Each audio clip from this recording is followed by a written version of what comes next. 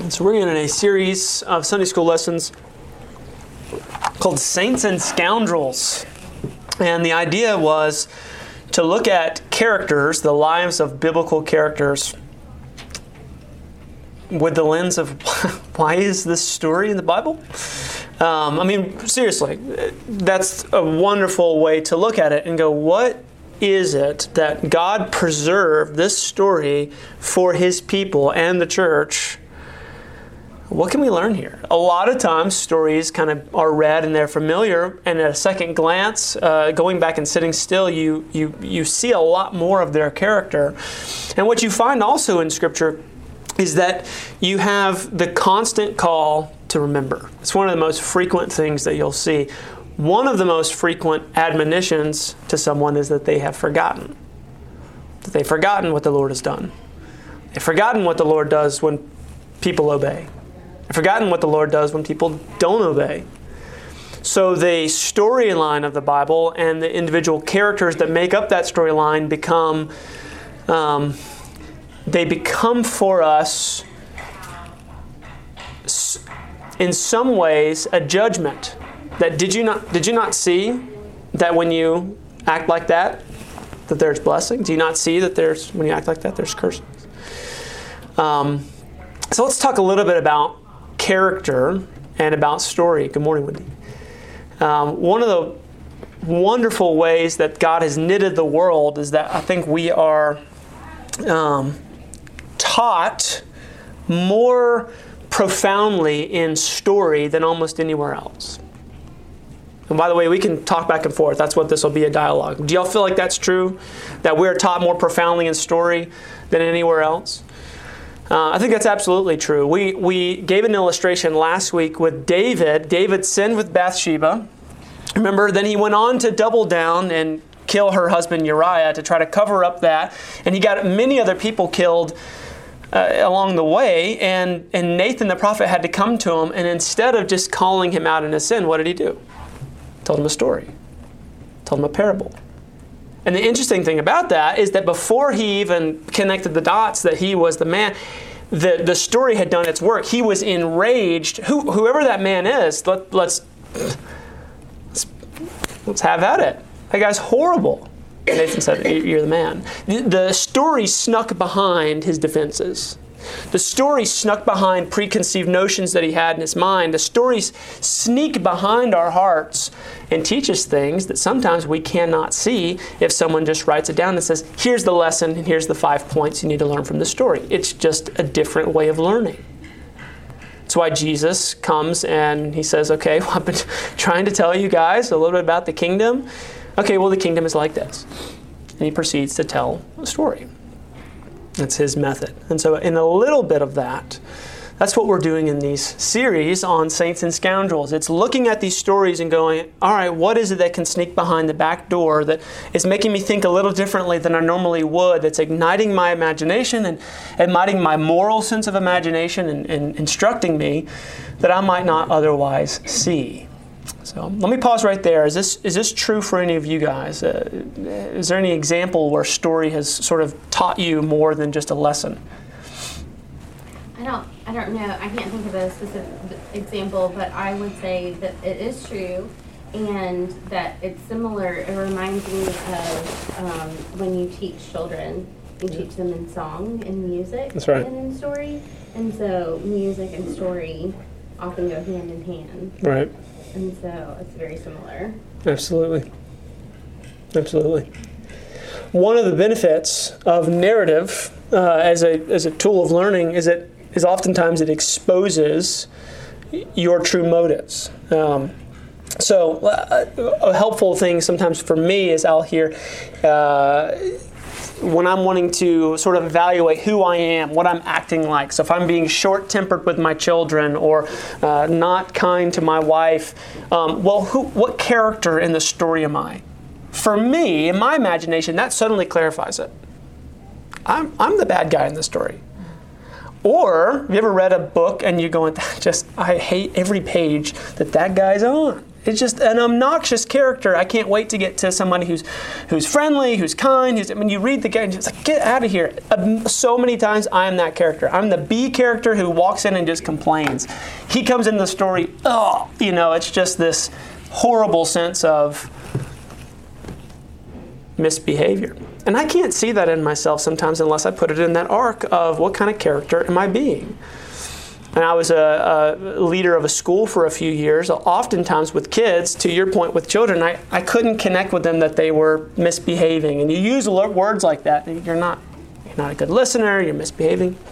We would talk to them about stories. They would love Batman. These are little kids, but love Batman. Like, well, yeah, but but then the Joker comes in and he's pushing everybody. He's like, oh yeah, he's bad way to hit. I was like, yeah, buddy, you're kind of acting like the Joker. Like you could just moral clarity off of a kid's, oh no, I don't, I want to be the good guy, And so we kind of use that. And I'm setting this up to say, these stories are not just a neat little lesson in these next few Sunday school weeks. They are in print for thousands of years, preserved for the church to learn and to examine. And it's not you put it into a machine and out comes the black and white clarity of a moral situation. They're real people. And you know why they're beneficial to us? Because we have real lives and we're real people. That's a wonderful thing. That you don't just get in Scripture this list of all these heroes and they're just so polished and they have these perfect lives, and Scripture says, be like David, be like Moses. Why can't you be like these guys? You don't get that. You get their flaws, you get their circumstances, you get their doubts, you get their missteps and miscalculations, and they're all here for our benefit. They're for us to learn by. So that's what we want to look at today. Last week we studied the character of Amnon. So all these are not going to be characters that you should imitate, right? I hope that you are not an Amnon in any way. But some of these characters are to be imitated, like our character today, the character of Mordecai from the book of Esther. So Mordecai. So if you have your Bible, if you'll go ahead and open, I will call on some of you to read. If you might need a Bible, there's an extra here.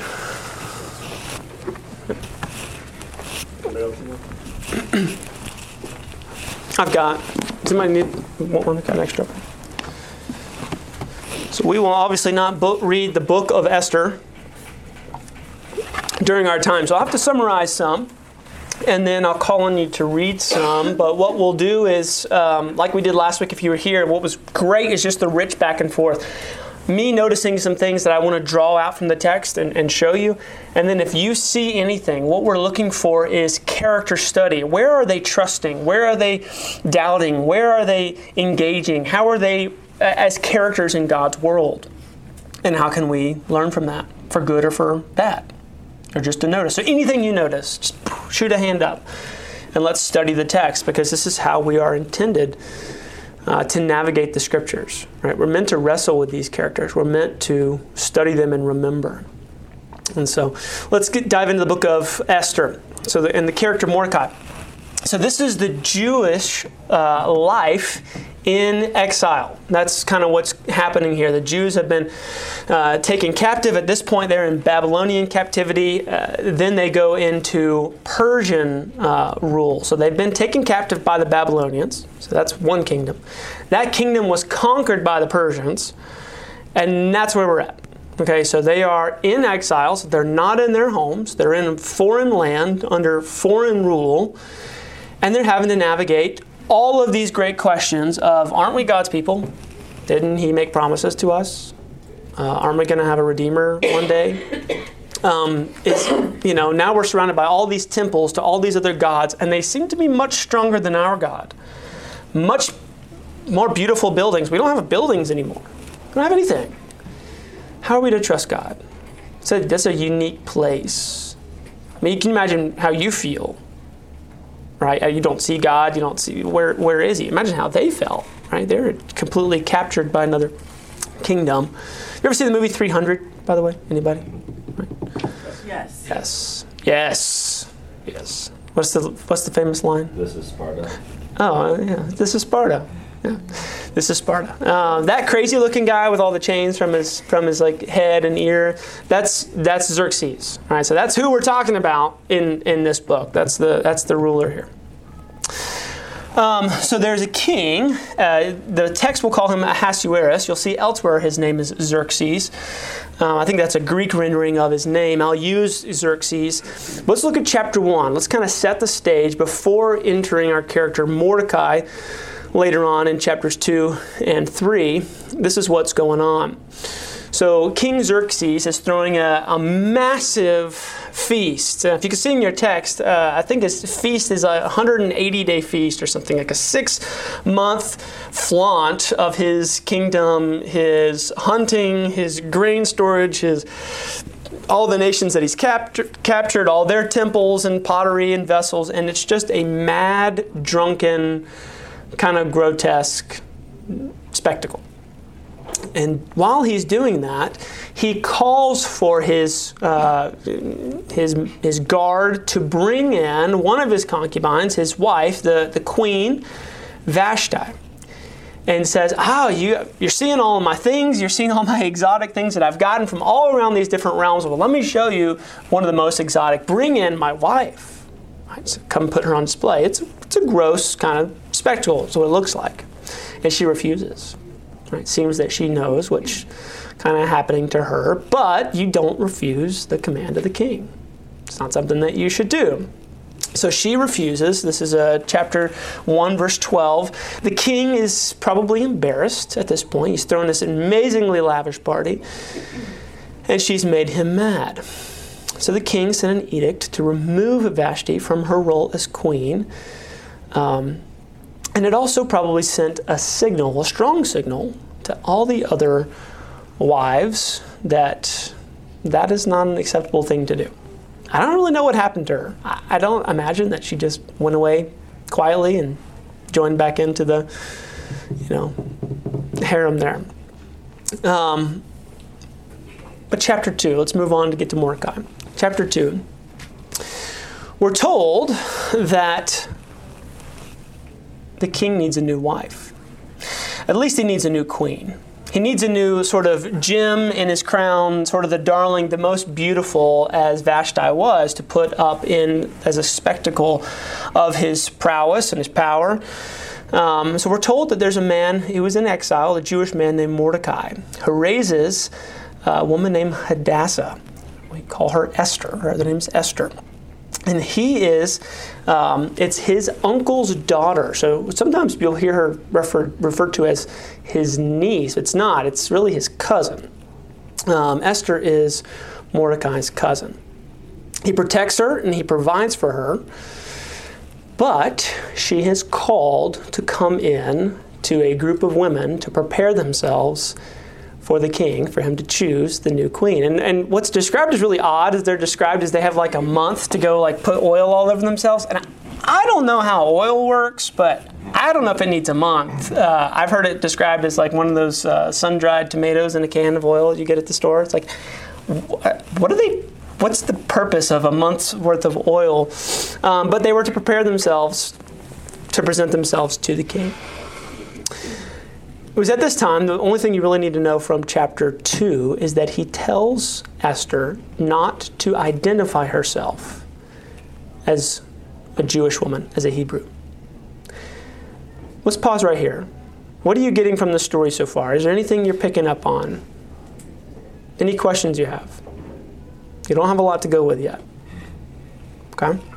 That's all right. I think that's interesting. We're not told why he tells him, don't tell the king where you're from. That's interesting. Hold on to that. So in verse 10 of chapter 2, she did not make known her ethnicity. And then Mordecai would come, verse 11, and check on her every day. So we do see his character. He's caring, he's winsome, and it seems that he's got his eyes open. Let me stop here for just a second and ask you guys a question. This is a difficult one from Scripture. It's one that presents it to us.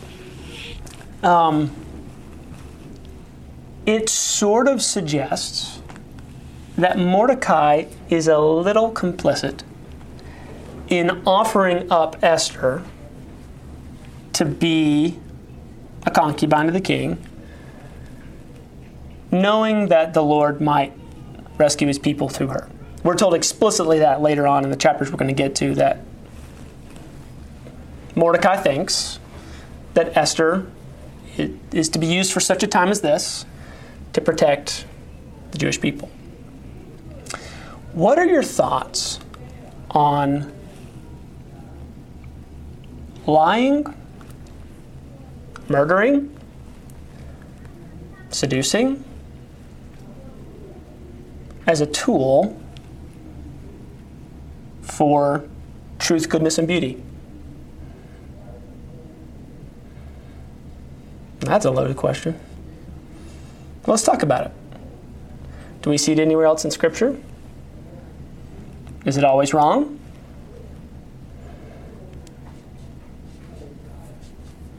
Isn't lying always wrong? Okay.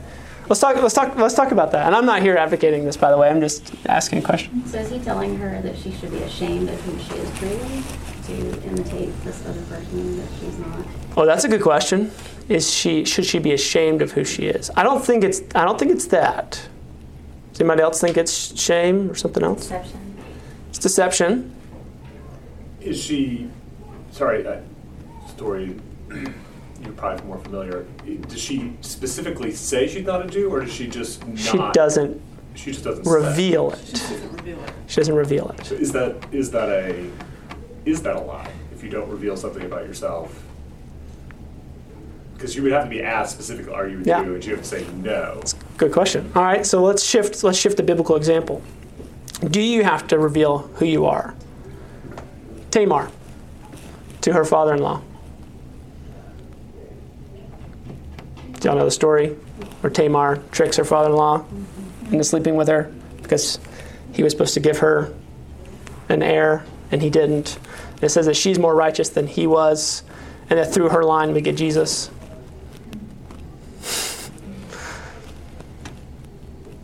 What do we think about these things? Are there different rules apply maybe in a time of war? Or what do y'all think? I mean, I read these stories and I say, look how God has redeemed this horrific arc. Not necessarily like, look at this example I need to follow. Yes, but I think you have to have both. I think you have to take your cues, not just what God can do, because He can do right through wicked means. And there are times when we learn explicitly that the character was acting unjustly. And then strangely, we are told to imitate other characters. We go, well, that's so different than my maybe Western modern sense of morality, my landscape of what I think is good, true, beautiful. What about boys? What do y'all think? Times of war, is it right to thou shalt not kill?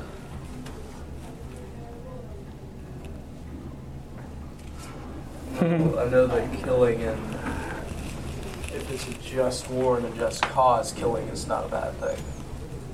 Killing for defense and for protecting people is not a bad thing. Kind of to Wendy's point, though, isn't lying always bad? What about? No, I believe neither is lying if you do it, again, for protecting. If you're trying to, it's not always, it can't be just protecting, because you could argue that like protecting to get out of trouble is protecting, so you can lie, but.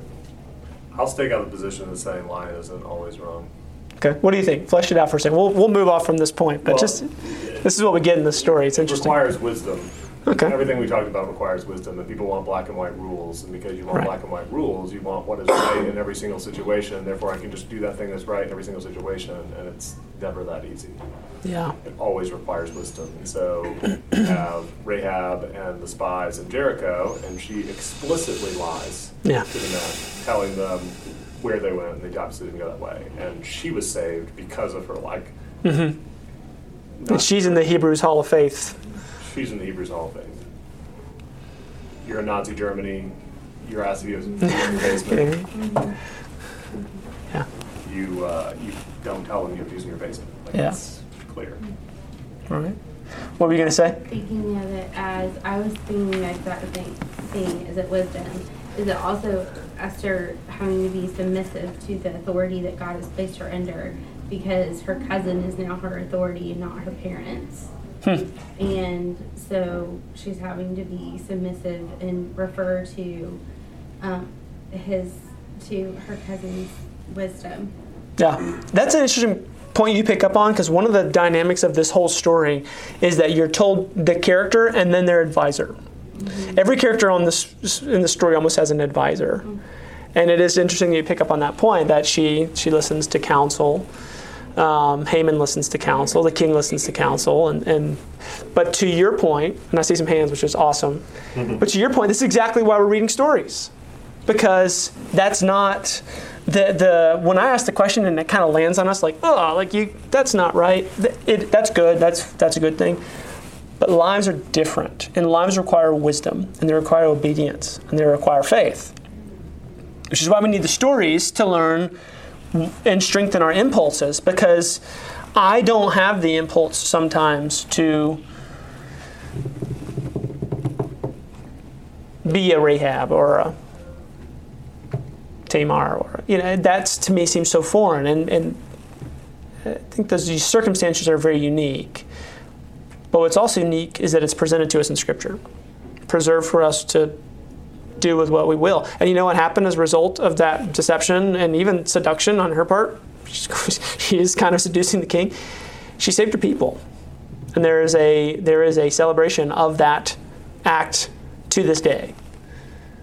It's interesting. Right? History in the Bible is complex. Jason? Well, we've also been talking about consistently how in the Ten Commandments it's a lot going into the heart behind a lot of the actions. Yeah. That it goes over instead of the actions simply in and of themselves. And so what I wouldn't say is that just breaking the Ten Commandments with sincerity means that doesn't count as breaking. As long as you're honest, you do it sincerely. Right. I wouldn't go that far, but there can be an honest evaluation of the heart behind the action. So the example with lying about whether or not you have juice in your basement. The heart behind that is to help prevent murder, which is following a commandment, but technically breaking the lying. So again, where's the heart behind it? I think that's a very complex issue. It's not, as you said, it's not black and white, one size fits all. You have to really think about it in terms of how it works and struggle with it, because I think the same action can theoretically be sinful or not, depending on the intention behind it. Yeah, it's complex, isn't it? It really is. There's not a simple answer. Even from the teacher this morning, there's not a simple way to put that, other than you have whole books in the Bible, the wisdom literature. And you'll have verses in that book that'll say, do this, and then do the exact opposite. And it'll say, navigate that in wisdom. Well, let's interact with that for just a second. Okay. That's an interesting point, because you brought up intentions, which is interesting. Because does intention necessarily matter? Does intention matter? If I intend to do the right thing and I do the wrong thing, does my intention matter? What does your wife say? No, I don't know that the intention matters. Jesus gives a story on that: the man who intended to go and the man who did not intend to go, and the one who was obedient was the one who was honored. But I think sometimes you can be deceptive in the name of truth, trying to uphold the truth. So that's not a lesson. It is complex. Let's move on. Somebody read verses 19 through 23 of Esther chapter 2. Now when the virgins were gathered together the second time, Mordecai was sitting at the king's gate. Esther had not made known her kindred or her people, as Mordecai had commanded her, for Esther obeyed Mordecai just as when she was brought up by him. In those days, as Mordecai was sitting at the king's gate, Bigthan and Teresh, two of the king's eunuchs, who guarded the threshold, became angry and sought to lay hands on King Ahasuerus. How many verses? Through 23. And this came to the knowledge of Mordecai, and he told it to Queen Esther, and Esther told the king in the name of Mordecai. When the affair was investigated and found to be so, the men were both hanged on the gallows. and it was recorded in the book of the Chronicles in the presence of the king. Nice. Okay, so if you know the story, you know this is a big sort of what they call MacGuffin, right, in the movie. Right, this is the thing that pushes the plot along.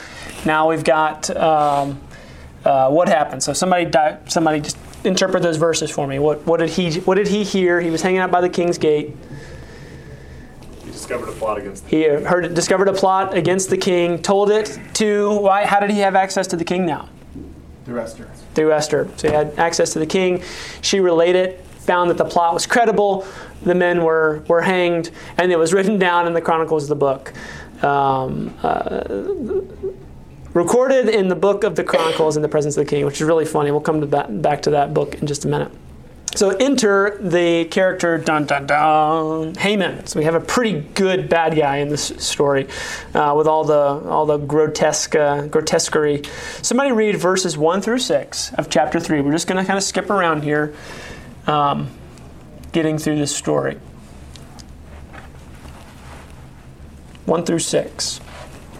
After these things, King Ahasuerus promoted Haman to the Agagite, the son of Hammedatha, and advanced him and set his throne above all officials who were with him.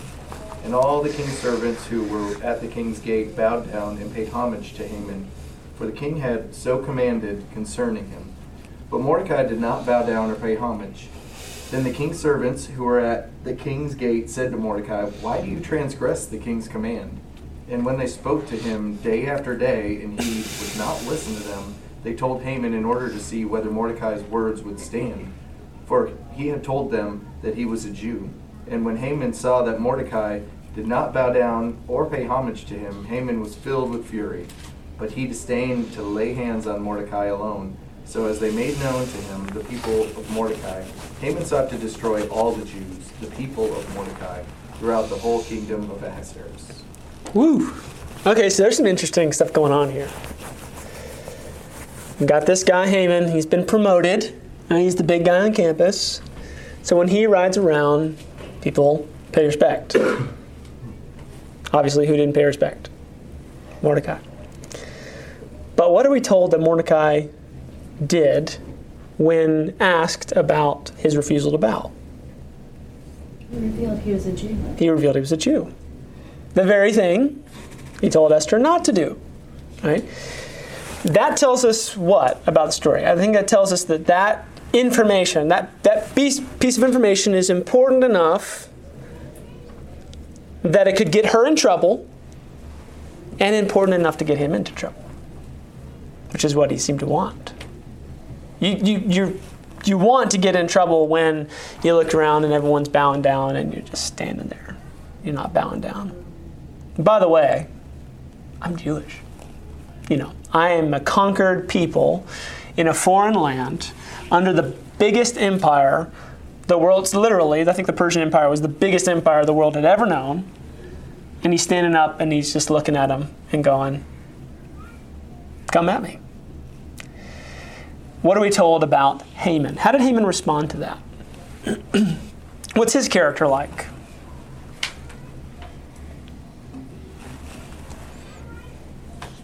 Did he come down and deal with him man to man?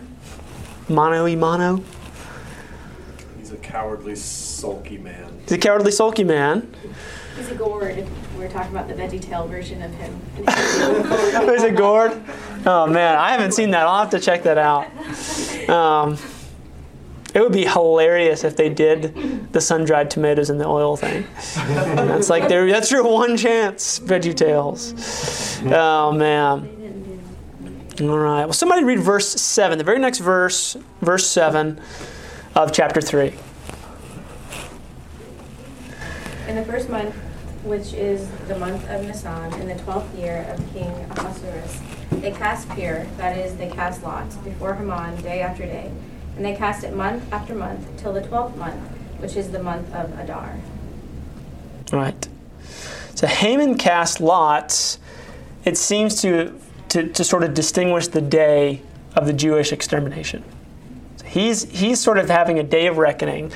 That's really bizarre. So his ego is bruised, right, by a man who won't bow.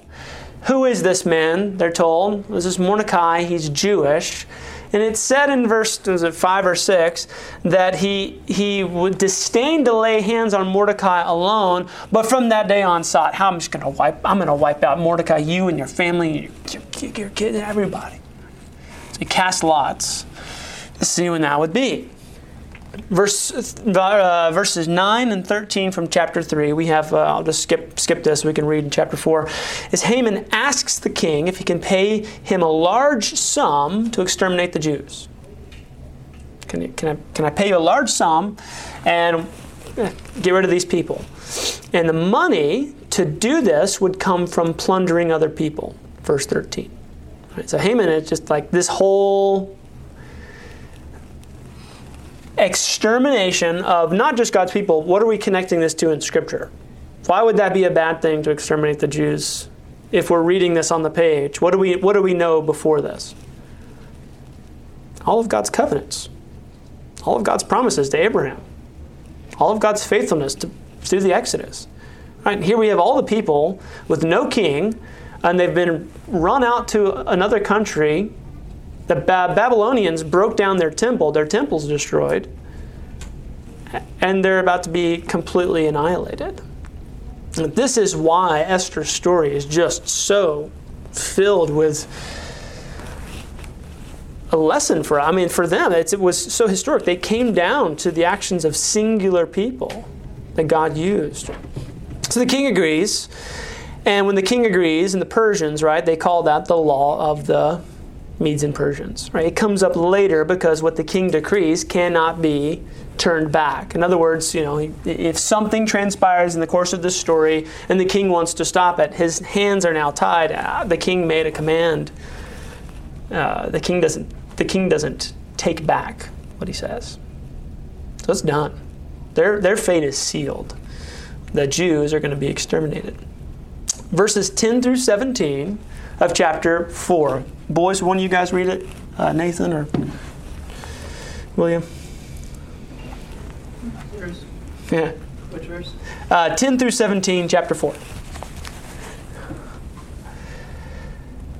Then Esther spoke to Hathach and commanded him to go to Mordecai and say, all the king's servants and the people of the king's province know that if any man or woman goes to the king inside the inner court without being called, there is but one law to be put to death, except the one to whom the king holds out the golden scepter, so that he may live. But as for me, I have not been called to come into the king these 30 days.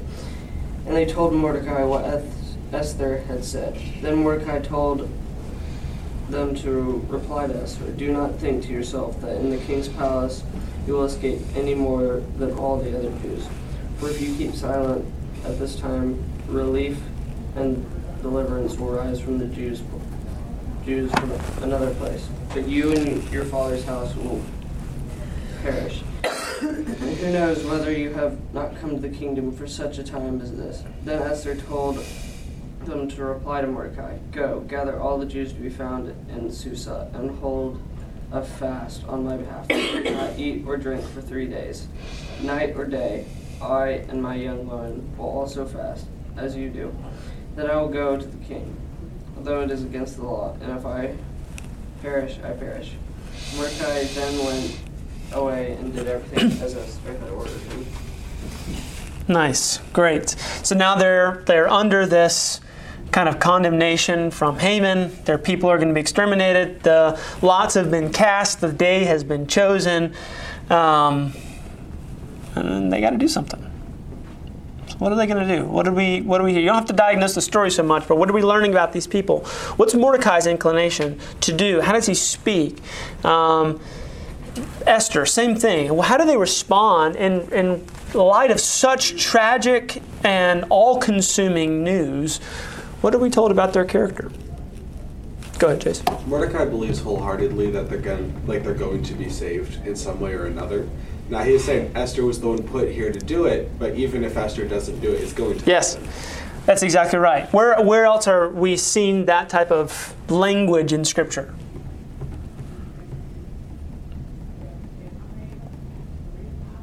Language that says, I know this is going to happen. Even if I perish, I know God will be faithful. Any other stories jump out?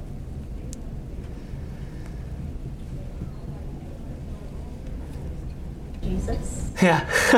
Yes. Yeah, that is true. I think you see that in the garden, right? It's, hey, any other way? Okay, no. This is, your will be done. But I think even more to that specific point, how about Abraham when he's going to sacrifice Isaac? All right, let's go. Going up the mountain. You guys coming back? Yeah, we're coming back.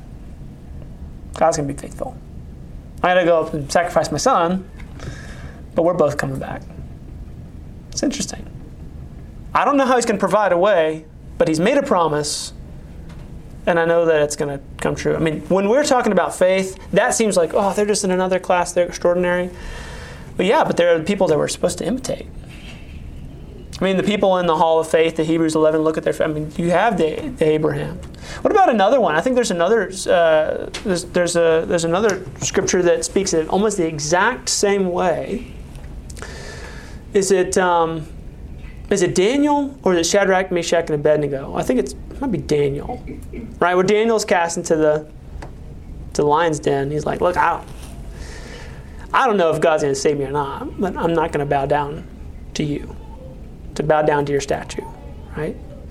Let's talk about that for a minute. What does that look like in the life of faith? How would you apply that into your own life? What would that do to your actions, mindset?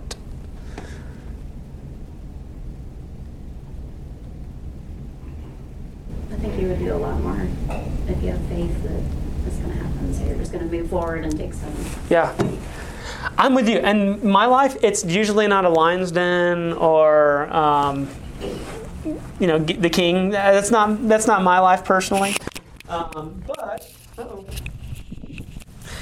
it is when I have a lot of promises about my assurance of my pardon and being redeemed in Christ, being redeemed from guilt that I carry around or accusation that I carry around. And who knows, there might be situations in my life where God has promised and I have to act in bravery.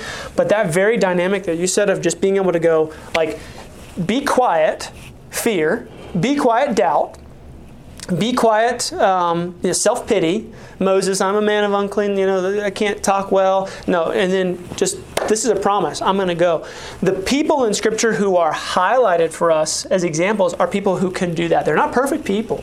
And a lot of times they're kind of like grotesque people that you want to look down on. Their lives are tawdry. There's so much stuff going on. But there are moments like that where they say, but the Lord's commanded and I'm going. And I think David last week was a good example of that. He's a man after God's own heart, had this kind of horrific sins. His family line really broke down. His kids got all out of whack. But then the Bible says you need to be like David. Okay. That's good news for us, I think, when you bring out a great point. All right, anything else from the text? What do we get from Esther's side or Mordecai's side?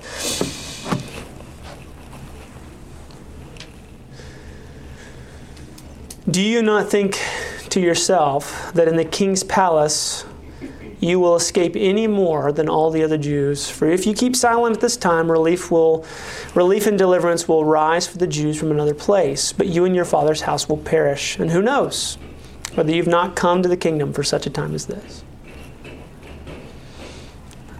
Go ahead. I would say this answers the earlier questions that you brought up about his relationship with Esther, and is he using her as a pawn? Is he, we can look at this through a very modern sense of, patriarchy, evil. But first of all, he did not put her in the. He did not put her. Yeah, in the she was. harem. Yeah, she was. And then, secondly, he's doing everything.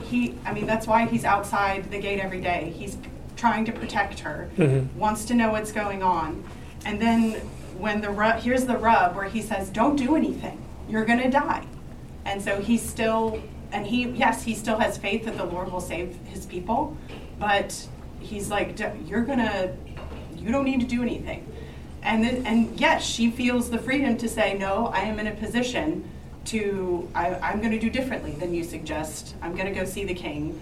And she's the one that says, if I perish, I perish. But I think it is a very different, it is not what our modern sensibilities look at initially. Yeah, I think this story really puts my hairs on edge, exactly what you're saying on modern sensibilities. And I think that's that particular line, which is so well used in our kind of Christian vocabulary for such a time as this. Let's talk about that for a minute. I mean, what is exactly is it that he is saying to her regarding her circumstance? Because it's not a great circumstance, is it? I mean, she's a concubine of the king. She is in a condemned people. She's not protected even as the king's concubine. But what is Mordecai's wisdom in that moment? To trust God. To trust God. But I think specifically it's that even if you think your situation stinks, and it might really stink, has it not crossed your mind that you might be there for such a time as this? That it actually might be that the reason that you're there and all the decisions that led up to it and all the hardships that led up to it, and that you don't have a mom and dad, and that you were raised by your cousin, and that you were conscripted by the king to be in this moment here, and the king hasn't even come to you in 30 days, which read between the lines on that. That's a rough spot to be in, and Mordecai still has the faith to say, wouldn't God use it? I mean, boom, apply that to any other scripture story where, look at Joseph. That's almost explicitly what Joseph says. Hated by my brothers, sold into slavery, prisoner, falsely accused. Oh, God meant it for good. Like, we don't have that type of thing at the top of our brain most of the time. What's at the top of our brain most of the time? My circumstance stinks, and what did I do wrong, and I'm just a no good, and God loved me, He'd put me in a different place, and there wouldn't be suffering. No, that's not why we have stories like this. God doesn't always... Heaven is not here. Does that make sense? If you're expecting heaven and the perfect kind of Instagrammable life here, well, that's false. God is using all of His people, the world and history and movements and wars and famines and COVID and covenant of grace. And if we think differently, if we think, but it's not what I would have chosen, then we've got a problem with the God of the Bible. Because He always says, well, that's exactly where I put you. So it is the wisdom of the character. It is the wisdom of Mordecai to say, embrace where you are and be faithful in it. And those are the types of stories that are preserved when God says, boom, that's my man right there. That's David after my own heart. That's Esther. We're going to have a celebration of Purim for the next 3,000 years, right? As a remembrance of faith, even if you're in a situation that you think God is somewhere abandoned you or let His hand off or you messed up. Well, sure, take their thoughts on that. They could have easily said, well, I did this and whatever. But what a glory to be that kind of character. And I think that's why studies like this are important, because God goes, that's why that's in the Bible. That's why that's there. Okay. All right. We've got 10 minutes. All right. Haman's pettiness and his plot. Verses 9 through 14 of chapter 5. We'll go quickly. 9 through 14, chapter 5. And then if somebody will be quickly ready after that, chapter 6. Well, I'll read that. It's a long section. So somebody read chapter 5. And Haman went out that day joyful and glad of heart. But when Haman saw Mordecai in the king's gate, that he neither rose nor trembled before him, he was filled with wrath against Mordecai. Nevertheless, Haman restrained himself and went home. And he sent and brought his friends and his wife Zeresh. And Haman recounted to them the splendor of his riches, the number of his sons, and all the promotions with which the king had honored him, and how he had advanced with him above the officials and servants of the king. And Haman said, "Even Queen Esther, let no one but me come with the king to feast she prepared. And tomorrow also I am invited by her together with the king. Yet all this is worth nothing to me, so long as I see Mordecai the Jew sitting at the king's gate." Then his wife Zeresh and all his friends said to him, "Let a gallows 50 cubits high be made, and in the morning tell the king to have Mordecai hanged upon it. Then go joyfully with the king to the feast." This idea pleased Haman, and he had the gallows made. Do I not have 18 sons and all this gold? And Queen Esther invited me to her banquet. It's really funny how kind of lavish this bad guy is, how almost a caricature he is. But he's plotting. And we are told, the reason why we didn't read it is because we're told in this section of Scripture, Esther, she's told that she could be killed if she goes into the king's chambers and says, "Hey, I'm a Hebrew girl. I know that you love me and you want me as your queen, but please save my people." So she was going to say, "Hey, I might do that even if I perish." But we are told what she does is she plans a banquet. And if it pleases the king, that he would come, and Haman is invited to come to the banquet. This is really interesting how the cogs begin to turn for God to turn this story.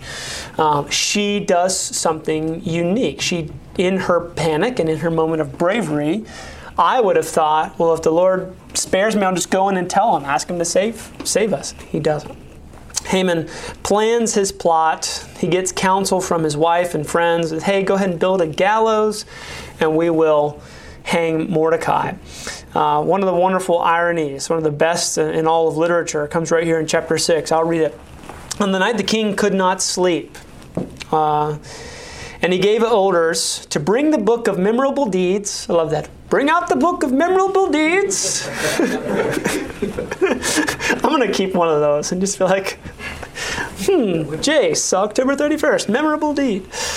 Oh, man. And it's in the Chronicles. They were read before the king. It was found written how Mordecai had told at Bigthana and Teresh, two of the king's eunuchs, who guarded the threshold and who had sought to lay hands on King Xerxes. The king said, "What honor or distinction has been bestowed upon Mordecai for this?" The king's young men who attended him said, "Nothing has been done for him." And the king said, "Who is in the court now?" Right? This is apparently nighttime. Now Haman had just entered the outer court of the king's palace to speak to the king about having Mordecai hanged on the gallows that he had prepared for him. And the king's young men told him, "Haman is here standing in the court." And the king said, "Let him come in." So Haman came in, and the king said to him, "What should be done to the man who the king delights to honor?" And Haman said to himself, right, thinking that it's him, "Whom would the king delight to honor more than me?" And Haman said to the king, "For the man whom the king delights to honor, let royal robes be brought, which the king has worn, and a horse that the king has ridden, and on whose head a royal crown is set. And let the robes and the horse be handed over to the one of the king's most noble officials. Let them dress the man whom the king delights to honor, and let them lead on the horse through the square of the city, proclaiming before him, 'Thus shall it be done to the man whom the king delights to honor.'" Then the king said to Haman, "Hurry, take the robes and the horse, as you have said, and do so to Mordecai the Jew, who sits at the king's gate. Leave out nothing that you have mentioned." So Haman took the robes and the horse, and he dressed Mordecai and led him through the square of the city, proclaiming before him, "Thus shall it be done to the man the king delights to honor." Then Mordecai returned to the king's gate, but Haman hurried to his house, mourning with his head covered. And Haman told his wife Zeresh and all of his friends everything that had happened to him. Then his wise men and his wife Zeresh said to him, "If Mordecai, before whom you have begun to fall, is of the Jewish people, you will not overcome him, but will surely fall before him." Just an amazing section. Can you imagine Mordecai getting that knock on the door from Haman that night? And he's seen him and he's like, "Oh, all right, it's go time." He's like, "No, I have a horse for you to sit on." Very, very rich irony, very, very rich in just how God, there's not much to diagnose here, I guess. We'll go quickly, that God is turning these cogs. He is working for his good. In the middle of the night, the king can't sleep. What does he decide to do? He'll pull out the book of memorable deeds. And who shall be on that list other than Mordecai, right? And it seems that Haman had made that plot for the next day to build the gallows. So it seems that even that night, he's going to the king, almost like giddy and sort of rat-like. And he's at nighttime saying, hey, I'm preparing to kill this guy tomorrow. Well, the king's actually awake. Come on in. Well, what should we do for the man who the king delights to honor? I mean, it's just great stuff. Let's conclude. Esther 7 through 10. Somebody read those 3 verses. We got 5 minutes, and I think this is where we'll conclude our story here. Who's got it? The king arose in his wrath from the wine drinking and went into the palace garden. But Haman stayed to beg for his life from Queen Esther, for he saw that harm was determined against him by the king. And the king returned from the palace garden to the place where they were drinking wine, as Haman was falling on the couch where Esther was. And the king said, will he even assault the queen in my presence, in my own house? As the word left the mouth of the king, they covered Haman's face. Then Harbona, one of the eunuchs in attendance on the king, said, moreover, the gallows that Haman has prepared for Mordecai, whose word saved the king, is standing at Haman's house 50 cubits high. And the king said, hang him on that. So they hanged Haman on the gallows that he had prepared for Mordecai. Then the wrath of the king abated. Oh, man. What greatness. So what we left out of that story is that Esther does throw her banquet. And Haman and the king come. And nothing really happens. She throws a banquet. She doesn't ask anything. She entertains the king. She entertains his right-hand man, Haman. And then she says, if it please the king, if he'll please come back tomorrow for another banquet. If we had time, I think it would be interesting to sit and go back through that section and see where her actions are. They're so slow. They fly under the radar. What's the word I'm looking for? Methodical? Well, it's not methodical. I don't think she's scheming. I think she just trusts. I think she's trusting. Like, that's what it seems like. I think she is scheming. Well, she's scheming, but I don't. She's very subtle. She's very subtle. And she's also doing things intentionally a certain way, which is scheming. So. It's scheming. What's the word I'm looking for? What's that? But it's wisdom. It is wisdom. I guess what I'm looking for, I'm not trying to say she's not scheming, but she's almost not anxious. And she's not hasty. That's the word. She's not hasty. Throwing a banquet, saying, come back again. Okay, it's this second time. It's this relaxed king. It's currying the favor of the king. And then being able to tell him. And it's almost like I mentioned earlier in the sense of story. It goes through the back door and convinces you before you've even been prompted with the question so that you are assured of your answer. That seems to be a little bit of what's happening. The favor she's currying, and maybe the scheming, right? Definitely the scheming, right? She's plotting, is that the king has now favor with Esther enough for her to say, and my people are going to be persecuted and killed. Who's going to do that? Well, that guy sitting right there, Haman. And then Haman's panicky, right? He's not assured of, hold on 1 second, Jay. He's not assured of his station with the king. We're not buddy-buddy. He's like nervous. So he goes outside and we're told that Esther's laying on a couch, and it seems the narrative is that he simply just kind of trips himself up on her. It looks like assault. And then there's the gallows. They're already made. He made them, right? They're ready for him. We're even told in chapter 8, on the day King Xerxes gave Queen Esther the house of Haman, the enemy of the Jews, and Mordecai came before the king, for Esther had told what he was to do to her. And the king took off his signet ring, which he had taken from Haman, and gave it to Mordecai. And Esther set Mordecai over the house of Haman. That is a fairy tale ending in that sense, that the great irony is that Mordecai now takes the station of Haman. Esther is able to give him the signet ring, and they are able to save their people. We can go into how they saved their people another time. For the sake of time, I think what we have is one of the great ironies of how God works. And if you were to go back, and I would encourage you to go back and read this story with a lens of what is God doing? How does God tell stories? Does he tell cliffhangers? Are they boring? Right? It's the Lord of the Rings with no ring, right? There's no conflict. That's not how God tells stories. There is tension, there is conflict, there is dark, and there is light. And one of the greatest ironies, one of the greatest building of the gallows is, I think, the Jews in Jesus' day. Right? They built the cross to crucify the Messiah, not knowing that the very thing that they're doing was crucifying the Lord of glory, the one who could rescue them. It's the one thing is, let's put him on the cross, let's kill him. But the great irony is that's the very tool, that's the very wisdom from Corinthians, that's the very means by which God saves the world. Let's get rid of this guy.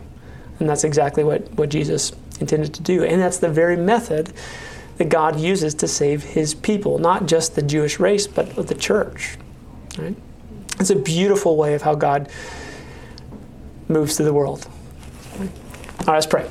Father, we love you. We thank you for these stories. Give us wisdom as we continue to go through and ask questions and diagnose what's going on, and help us to see your hand. Help us to see your sovereignty that Mordecai seemed to see and Esther would faithfully give herself over to. Even when we can't see it, I pray that there would be others in the church that could see it, that would remind us and call us to your faithful hand, even in light of our circumstances. Lord, help us to be faithful even now, that we think this isn't just a Bible story for a long time ago, but that we would be faithful for such a time as this today. In Christ's name, amen.